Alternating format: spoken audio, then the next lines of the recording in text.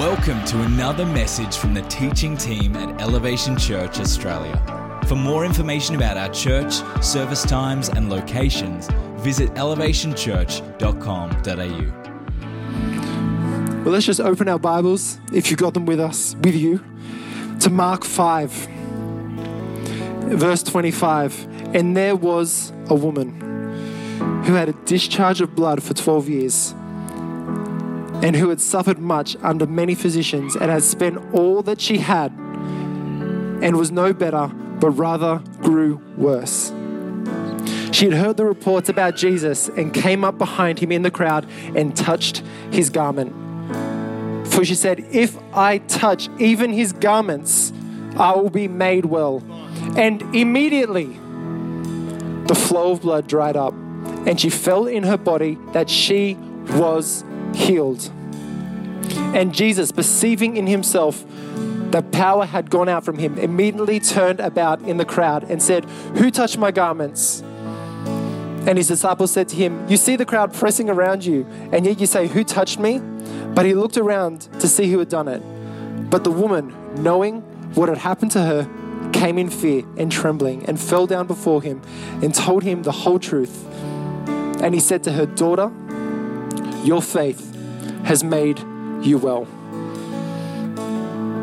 I believe God is going to pour out his Spirit on us again today. I believe that God is going to perform miracles in this house this morning.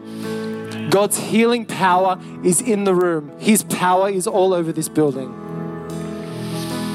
The title of my message today is just one touch. That's all you need. Lord, we just lift you up in this place. You are worthy of it all. I pray that as I speak today, that it is your words, not mine. I pray that you move through me, that you speak through me, that it's your Holy Spirit that speaks, Lord. I pray that you descend on us this morning. That as I speak, that you, Holy Spirit, you translate what needs to be translated. You stop what needs to be stopped, and you speak what needs to be spoken. We give you all the glory, Father, Son, and Holy Spirit. I believe there'll be miracles poured out today because you said at the proclamation of your gospel, signs and wonders will follow. And all the saints said, amen. Come on, let's give God a shout of praise. So good. Well, you can take a seat. Thank you so much, team. How good with the team this morning? So good to have Cam with us this morning, all the way from the city. If you don't know me, my name is Ben, and I'm one of the pastors here at Elevation Church Hills, and I am excited because as it has been said many times, today is Pentecost Sunday. And if you're not too sure what it is, Pentecost Sunday is the day in our Christian calendar that we remember and we celebrate the day of Pentecost. But if you're not sure what Pentecost is, the story of Pentecost can be found in Acts 2. And basically what happened was Jesus, just before he ascended back to heaven, he said, go into Jerusalem. He told his disciples, go into Jerusalem and wait. Wait to be clothed in power. Wait till the Holy Spirit comes upon you. Wait for the promise of the Father. And then Jesus ascended back to heaven, and the disciples went into Jerusalem. They locked themselves in what's called the upper room, and they waited. They tarried, they prayed, they worshipped for about 10 days. 10 days they were expectant. And then in Acts 2:2, it says, suddenly, the sound of a mighty rushing wind filled the room. And at that point, there were tongues of fire, and every person was filled with the Holy Spirit. And it was the first time that they were filled permanently. See, all through the Old Testament, we see people being clothed in power, being led by the Spirit, inspired by the Spirit, empowered by the Spirit. But this was the first time it was permanent. It used to be temporary, but now, because of the work of Jesus on the cross, he broke sin, he broke death, he broke the barrier that separated us from the Father. So now we can come back into relationship with him, and he can put his Spirit in us. So from that day forth, The Pentecostal power that we sing about, that we read about, is available. Pentecost happened 2,000 years ago, but the same power is available today. So when we celebrate Pentecost Sunday, what we're celebrating is the coming of the Spirit. We're celebrating Holy Spirit coming into our lives. Just like at Christmas, we celebrate Jesus coming into the world, and then at Easter, we celebrate the death and resurrection. On Pentecost Sunday, we celebrate the coming of the Spirit. And today, I want to talk about healing. I know this can be a bit of a touchy subject because I know that many people are in different places in their healing journey. But the Word of God is true, and the Word of God says He is a healer. Healing is available today. So as we talk about this subject, I want us to better understand what healing is, what it looks like, and how we have access to it today.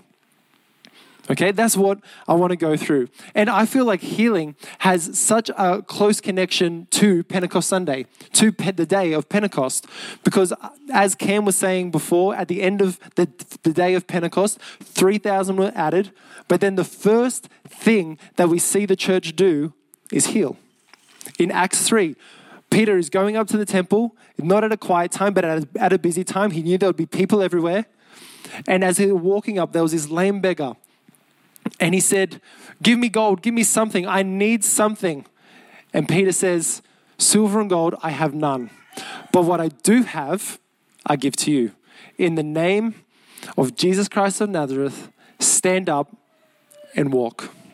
And he stood up and he walked. And then it says he ran around, he was jumping, he was celebrating. That is the power of Pentecost. That is the power of the Holy Spirit. That is the power that is in this room and resides in believers. So, what does it look like? In verse 25, it says, "And there was a woman who had a discharge of blood for 12 years and who had suffered much under many physicians and had spent all that she had and was no better, but rather grew worse. And she heard the reports about Jesus and came up behind him in the crowd and touched his garments." This woman had been suffering for 12 years with the same illness. Day in, day out, she was suffering. Day in, day out, the same thing over and over again. She had gone to physician after physician, doctor after doctor. And what we can assume from the text, she was going to priests, she was praying to God because she understood Jewish cleanliness ceremonial laws. She had done everything in her power. She had paid for her healing. She had given all of her money away. She said, "God, I want this. I want healed. I want to be healed." But it just didn't happen. And I feel like there are a few people like that today, that you've been trying to go after healing. You've been paying for your healing. You've been seeking God for your healing, but it just hasn't happened. And in that place, this woman, two things could have happened. She could have said, "You know what? It hasn't happened for 12 years, so why would it happen now?" She could have just forgot. She could have left it alone. She said, "You know what? I don't need that healing. You're not going to heal me, so I'm just going to leave it alone." Or she could have got bitter. She could have said, "I've heard all these reports about people getting healed and I'm not healed yet. I've seen it in others' lives, but why not me?"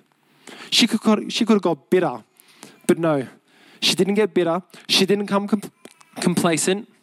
When she heard the stories, she said, "What you've done for them, do for me. What you've done for them, the healings that you've poured out, do it for me." Because she was not okay in her situation. She was not okay with her illness, with her disease.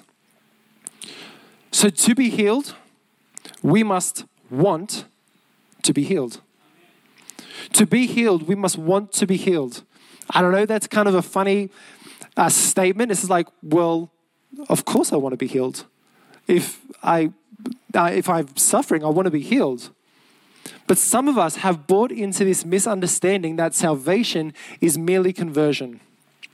Salvation is merely getting us out of hell. And then being saved is merely just being more and more obedient. But salvation is not just us getting out of hell, it's getting the hell out of us. It's not just us getting out of hell, being saved from hell, it's getting the hell out of us. And that is everything. Healing, salvation is holistic. It is mind, soul, body, spirit. It is not just being more obedient. It is becoming more and more like Jesus, and that includes in health. Healing is holistic. And then we see that in Romans 8:21. It says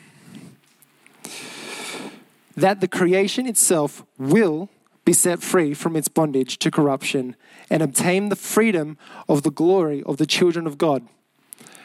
Everything that sin broke, everything that sin defiled, through the power of Jesus is being redeemed. Through the power of Jesus is being saved. It's not just obedience, it's transforming our minds, it's becoming healed like He is, and everything in creation will be renewed once again. But some of us have become complacent in our healing or our unhealing.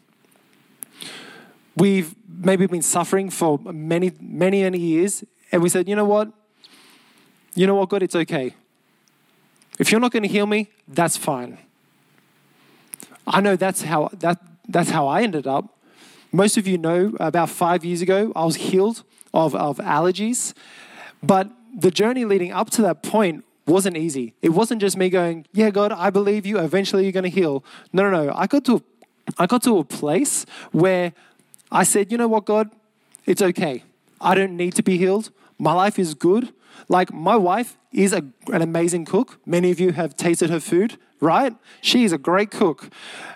So when we found out that I had these allergies, she was able to shift and change the way that she cooked, and she cooked new things, and it was great because she's a great cook. Like, I was like, I'm not missing out. And it was right around the time when allergies kind of became the cool thing to do.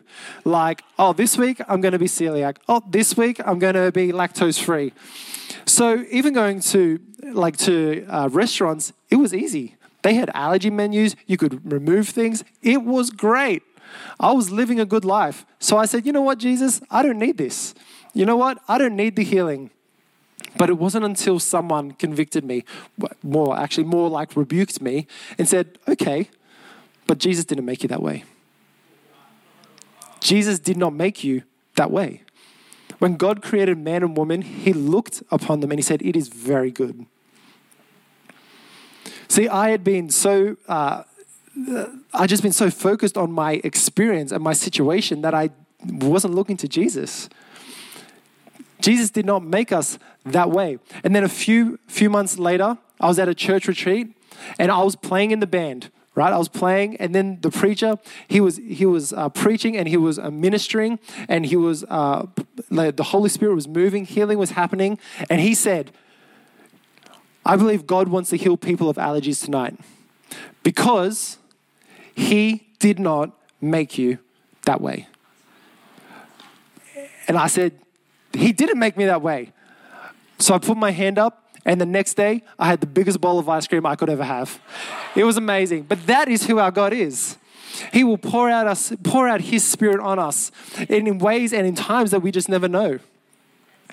And I feel like that's a word for someone this morning. He did not make you that way. I feel like there's people in this room that have just become complacent in their unhealing. They're like, you know what, God, I don't need this. But God wants to tell you, He did not make you that way. There might even be people that you are healed from something, but you're not healed back to where God created you. You're healed, but you're a bit different. And there's still something in your life that isn't just working quite right. God did not make you that way. Now, we might not see this healing this side of eternity, but that does not then mean we don't have access to it. Just because you don't experience it in your life doesn't mean you stop praying for it. Just because you don't see it in your situation doesn't mean you back off from the things of God. God said He was a healer, and as we sung before, your promises are yes and amen. if he promised it and the promise of the Father is the Holy Spirit, we can know that healing is real and healing will come. So we can't change who God is, but we can change how we come to him. We can't change who he is. We can't bend his arm to give us what we want, but we can change how we come to him. It says we need to ask, we need to seek, and we need to knock, because those that ask, receive. Those that seek, find, and those that knock, the door will be opened unto you. Without God, we can't. But without us, he won't. God is a God of partnership. Without us, he won't. God will only turn up where he's wanted. God will only move where the people ask for it. God will only heal in those that want it. To receive healing, we must want to be healed. And then the story goes on. She had heard reports about Jesus and came up behind him in the crowd and touched his garment. For she said, if I touch even his garments, I will be made well. When she heard the reports, and faith comes from hearing, when she heard the reports, she said, you know what? That's who you are. She didn't allow her situation or her experience, her unhealing to define who Jesus was. She allowed Jesus to define who he was. And we need to allow Jesus to define who he is.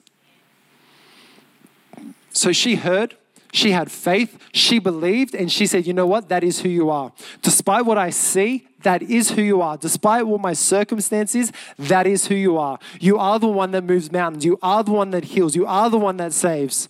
And the best place for us to understand who Jesus is the Bible. If you want to know who Jesus is, read the Word. If you want to know who God is, read your Bible. Get in the Bible every day. Read it. And then you will know who he is. And there's many names for God in the Bible. There's a few of my favorite. El Shaddai, God Almighty. El Elyon, that's my favorite. God Most High. But there's a few names in the Bible that describe who he is, that show us what he is capable of. Jehovah Jireh, God or the Lord, my provider. Jehovah Shalom, the Lord, my peace. And Jehovah Rapha, the Lord, my healer. And I find it so funny that we can go, Jehovah Jireh, 100%. I believe that you will provide. You have provided, you are providing, and I fully believe you will provide. Jehovah Shalom, yeah, you're my peace. But when we get to Jehovah Rapha, maybe not today. When we get to Jehovah Rapha, we go, is that really who you are? Did you really say that? Are you God, my healer? But what I find so funny about these three names, two of them were given to God by the people of God, and one of them was given by God. It was Abraham that called God Jireh. It was Gideon that called God Shalom. But it was the Lord Almighty that called himself healer. And we see that in the book of Exodus. We see it in Exodus 15. God saying, if you will diligently listen to the voice of the Lord your God and do that which is right in his eyes and give ear to the commandments and keep all his statutes, I will put none of the diseases on you that I put on the Egyptians, for I am the Lord, your healer. God said he was a healer. So that ends it. He is a healer. Whether we don't see it, that is who he is. We must allow God to define himself. And he said, I am the Lord your God, Rapha, your healer. And in the Old Testament, we don't only see who God is, but we also get glimpses of who Jesus is. And one of the most common passages we see is Isaiah 53. And this is a passage that prophesies about the coming of Jesus. But not only that Jesus will come, but who he is and what he will do. And there's prophecies in there of him being a healer. And then in Matthew 8, after Jesus had gone around, he had been healing people. He cleansed the leper. He raised the centurion's son back to life. He'd been healing and healing. He cast out demons. And then Matthew says, this was to fulfill what was spoken by the prophet Isaiah. He took our illness and he bore our disease. Isaiah 53:4 was fulfilled when Jesus physically healed. When Jesus physically healed on the earth, that is when the prophecy was fulfilled. And what I find so interesting is the Pharisees, they were okay with him healing. They were like, go for it, Jesus, you heal. There was one time where they were like, why are you healing? But it was, why are you healing on the Sabbath? So the issue was law-based, not healing-based. They're like, go for it, heal away. We've seen it before, heal. But as soon as he said, son, your sins are forgiven, they lost it. Who do you think you are? You can forgive sins? You can do this?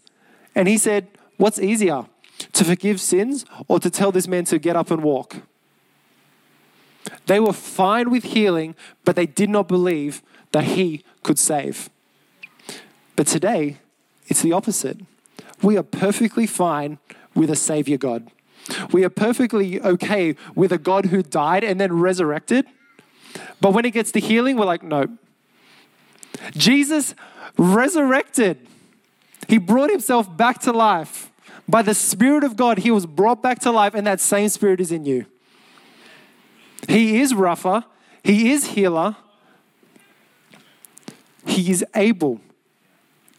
When we need to not allow our experience to define our theology or our situation to define who Jesus is, we need to read the Bible to know who Jesus is and read the Word to know what he is capable of. And what is he capable of? Healing. That is who he is, and he is more than able. See, Elijah, he raised a widow's son back to life. Jesus raised Lazarus back to life, and then Paul raised a dead man back to life. See, I'm using raising dead people back to life because I feel like it is the most extreme form of healing, and I've seen it. And when you see someone raised back to life, as I've said before, it kind of ruins your theology. But that is the most extreme form of healing, and it was available not just when Jesus was incarnate on earth, but prior to him coming on earth and after he went back to heaven. Because he is the same yesterday, today, and forevermore. So if he was a healer yesterday, he is a healer today, and he will continue to be healer forever. That is who our God is. He is healer. He is Jehovah Rapha. And I believe God wants to pour out his healing on us today. And then it goes on. So she came up behind him in the crowd and touched his garment. Verse 29. And immediately the flow of blood dried up, and she felt in her body that she was healed.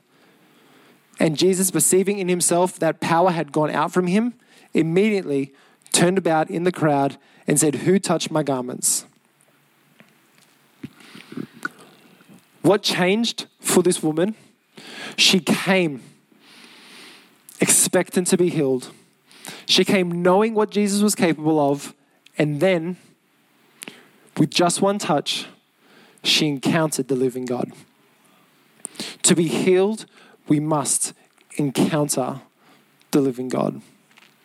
We must encounter Jesus, and as we encounter Jesus, it says that he perceived a power go out from him. Some translations say a virtue go out from him. But when we are healed, when we receive healing, there is something of Jesus that transfers from him into us. There is something that goes from him into us. But we can't add to Jesus. We can't subtract from Jesus. So when he said something has gone out from him, it's not removing things from him. It is just transferring from him into us. And there's many ways that this can happen. But the most prominent way that we see this happening, the most prominent way that we see it happening in Scripture, And the way that we are commanded to do it is by laying on of hands. We must lay our hands on people and people will be healed. We see Jesus do this in Luke 4:40, and then we see it all through the book of Acts. And sometimes the laying on of hands was for divine healing.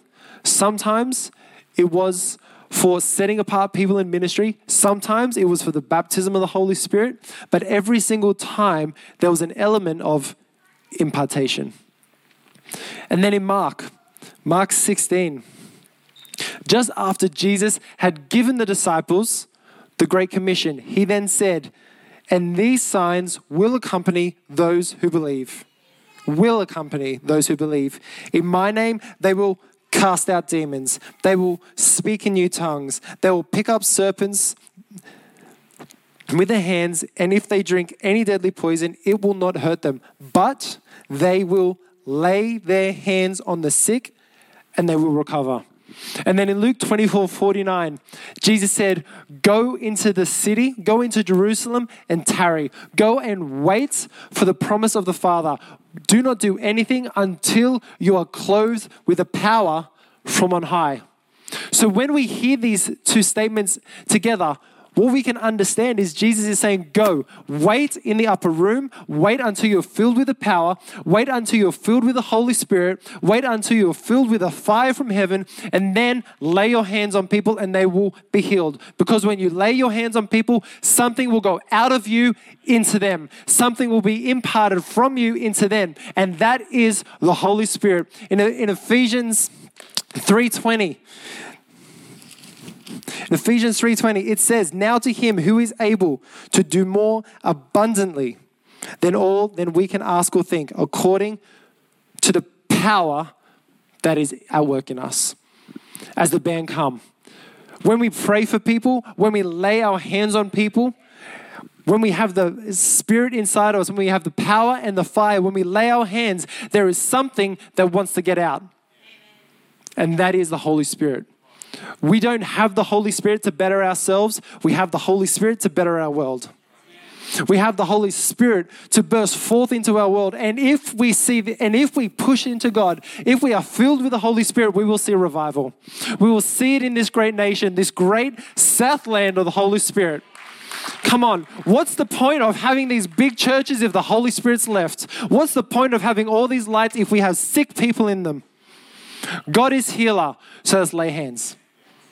Let's lay our hands and let's pray for healing because that is who He is.